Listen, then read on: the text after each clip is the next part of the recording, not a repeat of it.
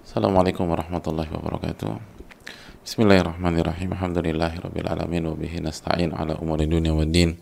Wassalatu wassalamu ala asyrafil anbiya wal mursalin wa ala alihi wa sahbihi wa man sara ala nahjihi bi ihsanin ila yaumiddin wa ba'd.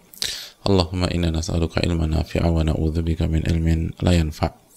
Hadirin Allah muliakan, ibu-ibu sekalian, tidak ada kata yang pantas untuk kita ucapkan kecuali bersyukur kepada Allah tabaraka wa ta'ala atas segala nikmat dan karunia yang Allah berikan dan Allah limpahkan kepada kita, sehingga kita bisa bersua di majelis rutin kita ini, kita bisa duduk, kita bisa bersimpuh, kita bisa mentadabburi firman-firman Allah dan hadis-hadis Nabi SAW, kita bisa merenungkan keterangan para ulama yang lahir dari Al-Quranul Karim dan Sunnah Nabi kita alaihi salatu wassalam. Dan itu adalah kenikmatan, itu adalah anugerah di saat mungkin sebagian pihak duduk membicarakan makhluk, membicarakan orang, atau jatuh ke dalam maksiat, jatuh dalam ghibah. Allah memberikan taufik kepada kita untuk duduk dan membicarakan tanda-tanda kebesaran Allah Subhanahu wa taala, membicarakan konsep Allah Subhanahu wa taala, membicarakan kebaikan-kebaikan yang Allah Subhanahu wa taala tetapkan untuk kita. Semoga Allah memberikan taufik kepada kita sehingga kita mendapatkan ilmu nafi', ilmu yang bermanfaat, dan melindungi kita dari ilmu yang tidak bermanfaat. Hadirin yang Allah muliakan, ibu-ibu sekalian, salawat dan salam semoga senantiasa tercurahkan kepada Rasulullah alaihi salatu wassalam beserta para keluarga, para sahabat, dan orang-orang yang istiqomah berjalan di bawah naungan sunnah beliau sampai hari kiamat kelak. Kita kembali bersama Al-Wabilush Shayyib, salah satu karya besar yang berkaitan dengan mengingat dan berzikir kepada Allah Subhanahu wa taala. Dan kita sedang membahas khutbahnya salah satu sosok terbaik di masa beliau, dan salah satu sosok dan pemimpin terbaik yang pernah ada dalam sejarah kita, Umar bin Abdil Aziz rahimahullahu taala. Beliau menyampaikan bahwa ayuhan nas, wahai manusia, innakum lam tukhlaqu abatha, kalian nggak diciptakan sia-sia, walam tutraku sudah, dan kalian nggak akan dibiarkan begitu saja, kalian akan ditanya, kalian akan disidang. Wa inna lakum ma'adan yajma'ukumullah, kalian akan dikembalikan, Allah akan kumpulkan kalian. Dan tujuannya untuk apa? Untuk disidang, lil hukmi fikum, untuk wal fasli fikum, untuk ditentukan mana yang benar, mana yang salah, mana yang baik, mana yang buruk, mana yang bertauhid, mana yang melakukan kesyirikan, mana yang hatinya bersih, mana yang hatinya kotor. Semua akan dipisahkan sesuai dengan kemahabijaksanaan Allah tabaraka wa ta'ala. Dan ini yang harus kita ingat, dan ini kunci bagaimana sosok ini begitu luar biasa, begitu baik, begitu istiqomah, begitu fokus pada kebaikan. Walaupun Umar bin Abdil Aziz rahimahullah punya semuanya untuk bermain, punya semuanya untuk bermaksiat, punya semuanya untuk tenggelam dalam kenikmatan dunia yang semu, tapi itu tidak beliau lakukan. Dan beliau tetap punya standar yang sangat tinggi, karena sekali lagi beliau yakin bahwa ini tidak akan dibiarkan begitu saja. Kekuasaan beliau, jabatan beliau, apa yang beliau punya, Allah akan tanya, Allah akan sidang, Allah akan audit dengan kemahakuasaan Allah Subhanahu wa taala. Wa an malihi min aina iktasaba wa fima anfaqah. Kita tahu salah satu pertanyaan pada hari kiamat akan ditanya tentang harta kita, bagaimana kita dapatkan harta tersebut, dan kemana kita alokasikan, kemana kita keluarkan, kemana kita berikan. Dan itulah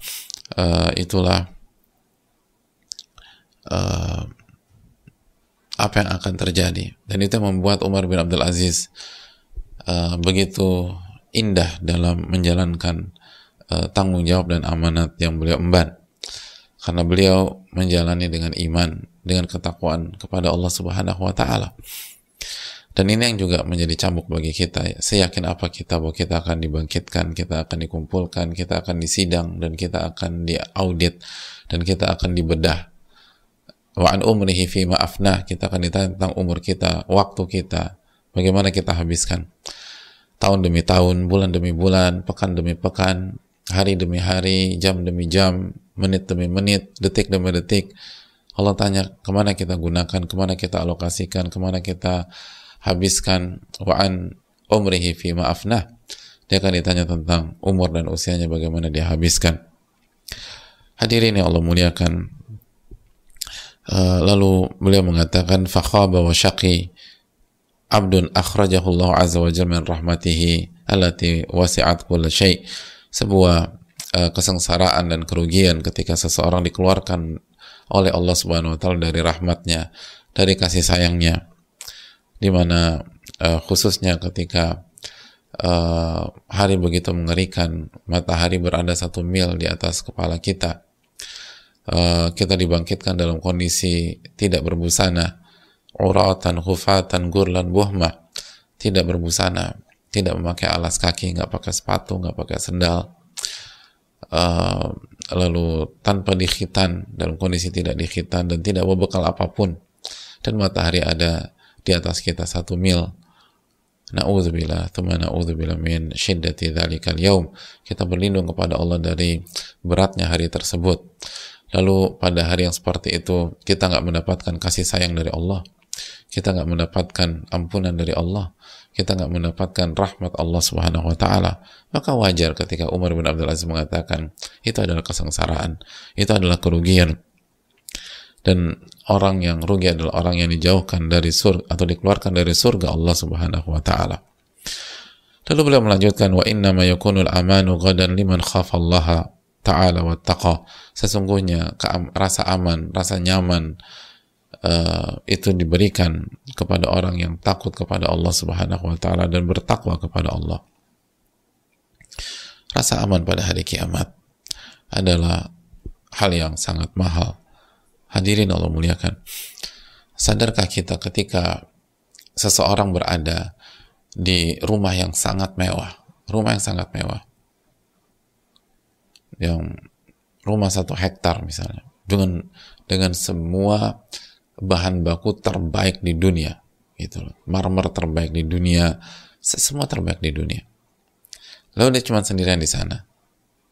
Lalu dia belum tidur jam 11, jam 12, tiba-tiba jam 11, jam 12 dia mendengar dari pintu utama ada gerakan, ada suara. Lalu ada pihak yang tidak jelas-jelas tidak diundang, bukan penghuni, bukan keluarga, bukan teman, berusaha masuk. Saya ingin tanya kepada kalian sekarang, apakah aman orang, apakah nyaman dalam kondisi seperti itu? Maka di detik-detik berikutnya mulai ada rasa khawatir dalam dirinya, mulai ada rasa takut pada dirinya, khawatir disakiti, khawatir ada hal-hal yang tidak diinginkan. Lalu rasa khawatir itu bertambah ketika dia sedikit mengintip bahwa yang masuk bukan 1 orang, bukan 2 orang, kan ada 5 orang yang masuk, dan dia hanya sendiri. Dan rasa khawatir itu semakin bertambah lagi ketika dia mengintip bahwa 5 orang itu tidak membawa atau tidak masuk dengan tangan kosong. Mereka bawa senjata tajam misalnya, atau mereka bawa senjata api. Maka ia begitu khawatir, ia begitu ketakutan. Saya ingin tanya kepada hadirin sekalian, apakah kondisi berada di rumah yang sangat mewah, full fasilitas, sangat nyaman, dengan bahan baku terbaik, itu bisa dinikmati pada saat itu, bisa menenangkan dia, bisa membuat dia nyaman,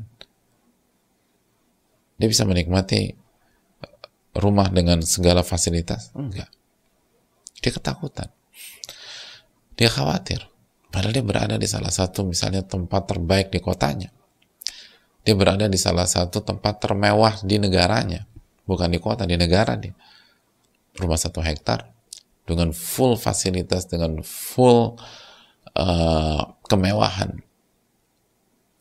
semua ada swimming pool standar Olimpik di situ, ada gym, ada semuanya, ada semua yang dibutuhkan.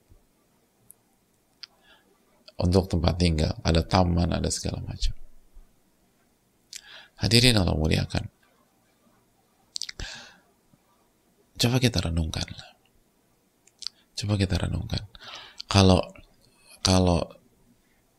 Kalau rumah mewah, tempat yang sangat mewah, lokasi yang sangat mewah, itu tidak bisa membuat kita tenang dan membuat kita benar-benar nggak nyaman pada saat kita ketakutan, pada saat kita khawatir. Lalu bagaimana dengan hari kiamat?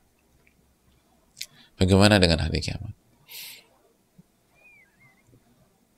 Kita nggak pakai busana, sedangkan pada malam itu di rumah mewah itu outfit kita semuanya branded, dan semua outfit branded itu, atau semua baju yang kita pakai atau yang kita kenakan dan sangat mahal dan full branded, itu nggak ada artinya ketika kita pakai dalam kondisi ketakutan. Nggak ada artinya ketika kita mengenakannya dalam kondisi khawatir. Lalu bagaimana di hari kiamat di mana kita nggak berbusana? Bagaimana di hari kiamat pada saat kita tidak memakai alas kaki, kita nggak pakai sepatu, nggak pakai sendal, dan matahari di atas kita? Bukankah dalam hidup kita sering merasakan kaki kita melepuh karena kita nyeker keluar rumah atau di outdoor pada saat matahari terik-teriknya? Coba baca lagi buku-buku sains, berapa jarak matahari dengan kita, hadirin. Nah, bagaimana kalau matahari didekatkan sejarak 1 mil, lalu pada hari kiamat tersebut ada manusia yang berjuang dalam keringatnya sendiri dan tenggelam dengan keringatnya sendiri, sebuah pemandangan dan kondisi yang sangat menakutkan. Hadirin Allah muliakan, coba renungkan itu. Coba renungkan. Kita butuh rasa aman di hari kiamat. Kita butuh rasa aman di hari kiamat. Rasa aman itu mahal, sangat mahal. Semua harta dunia, semua fasilitas termewah, gak ada artinya kalau kita kehilangan rasa aman. Gak ada artinya. Gak ada nikmat-nikmatnya. Padahal kita berada di puncak fasilitas dunia. Kita berada di hotel termewah di dunia,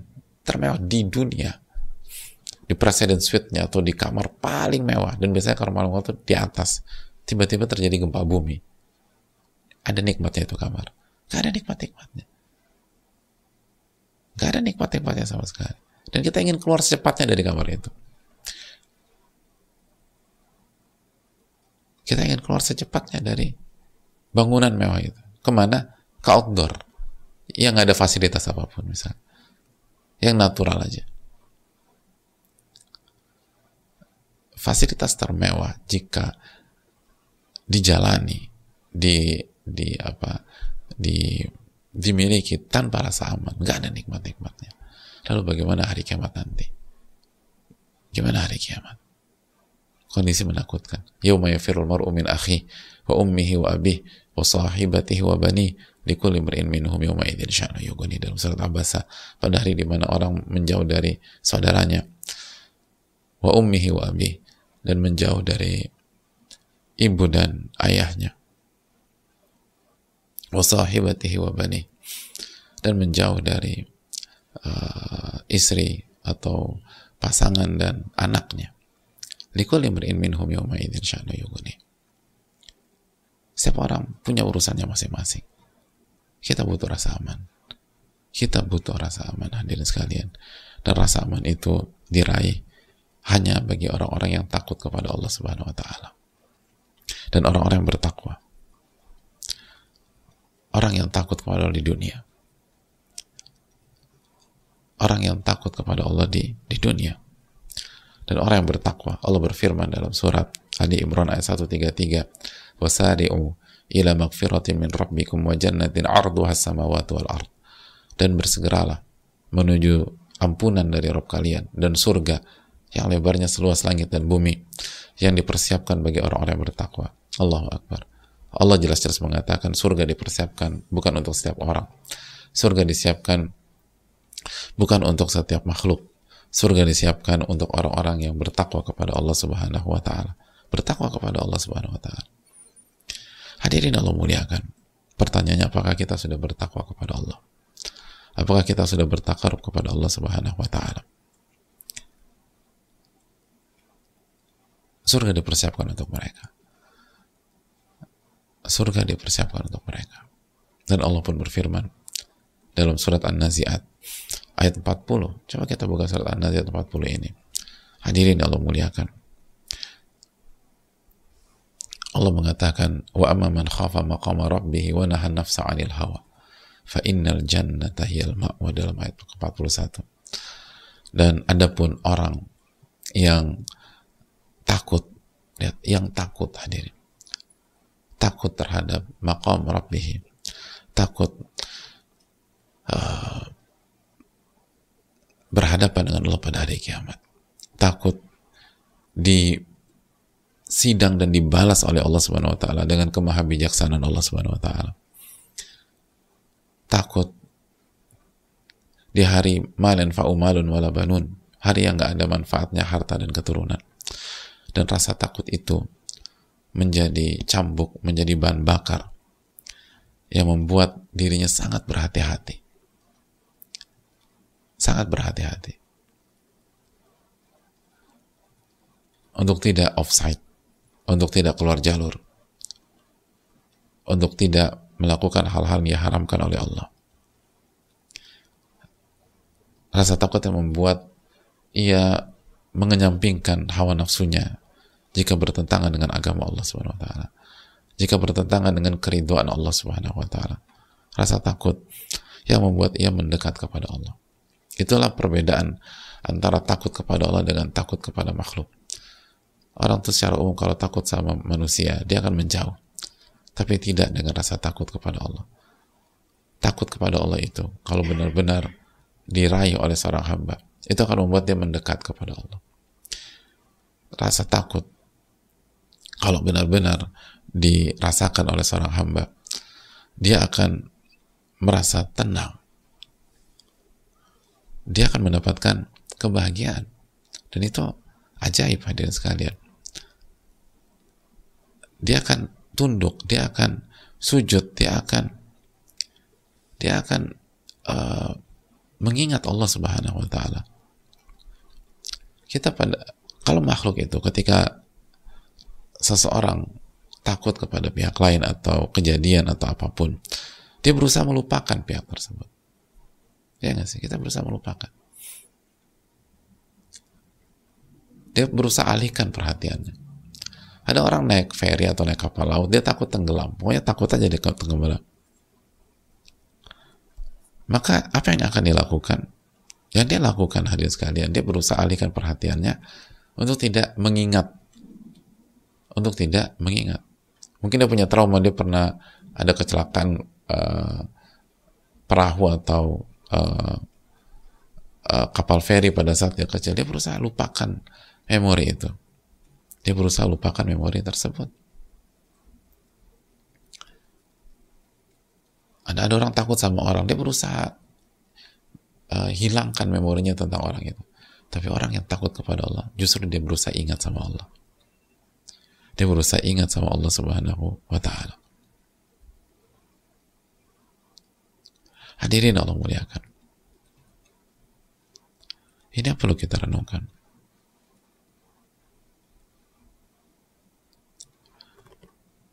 Itu poin. Jadi kalau ingin bahagia, maka takutlah. Tapi bukan takut sama manusia atau makhluk. Takutlah kepada Allah. Justru itu kunci kebahagiaan. Sangat ajaib. Makanya harus dicoba. Dan rasa takut yang juga berdampingan dengan harapan. Berdampingan dengan harapan. Dan berdampingan dengan rasa cinta.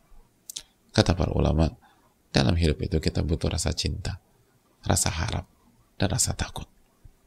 Dan itulah yang dilakukan oleh para ulama. Abu Hurairah, ketika beliau dalam kondisi sakit, beliau menangis. Lalu ditanya, apa yang membuat engkau menangis? Ma yubkik. Apa yang membuat engkau menangis? Qala ma abki ala dunyakum hadhihi. Aku tidak menangisi dunia kalian. Aku tidak menangisi kehidupan dunia. Aku nggak menangisi harta yang mungkin aku tinggalkan. Aku nggak menangisi fasilitas yang mungkin aku akan berpisah dengannya. Walakin ala ba'di safari. Wa qilati zadi. Namun aku menangis karena memikirkan bagaimana perjalananku setelah kematian. Bagaimana pada hari kiamat? Lalu bagaimana bekalku itu masih sedikit? Bagaimana bekalku masih sedikit? Abu Hurairah, perawi hadis paling banyak di tengah-tengah para sahabat radhiyallahu ta'ala anhum, itu masih berpikir bekalku sedikit. Lalu bagaimana dengan kita? Bagaimana dengan kita? Lalu beliau juga mengatakan fala adri ila ayyihima yu'khadhu bi. Saya nggak tahu, saya mau dibawa kemana, apakah ke surga atau ke neraka. Itu yang buat beliau menangis. Tapi pertanyaan, apakah beliau menangis sedih yang merusak jiwa? Enggak. Silakan baca sirah beliau. Beliau hidup dengan kebahagiaan. Karena di sisi lain, beliau tahu beliau akan kembali kepada Rabbul Alamin, Ar-Rahman Ar-Rahim. Maka tumbuhlah rasa harapan dan rasa cinta. Dan hadirin Allah muliakan. Dan itulah kunci aman di akhirat. Makanya jika kita ingin mendapatkan keamanan, maka kuncinya adalah rasa takut. Unik ya hadirin. Dan itulah konsep. Keamanan hanya bisa didapatkan dengan rasa takut. Di antara kunci keamanan maksudnya di akhirat adalah rasa takut kepada Allah Subhanahu wa taala. Di samping rasa harap dan rasa cinta. Itu hal yang sangat unik. Keamanan justru diraih dengan, atau keamanan justru tidak bisa dipisahkan dengan rasa takut. Takut kepada Rabbul Alamin. Ini yang bisa disampaikan. Semoga bermanfaat dan semoga Allah memberikan taufik kepada kita, dan kajian kali ini tidak ada sesi tanya jawab. Semoga Allah memberikan ilmu nafi dan melindungi kita dari ilmu yang tidak bermanfaat. Subhanakallahumma wa bihamdika, la ilaha illa anta, astaghfiruka wa atubu ilaik. Assalamualaikum warahmatullahi wabarakatuh. Syukur.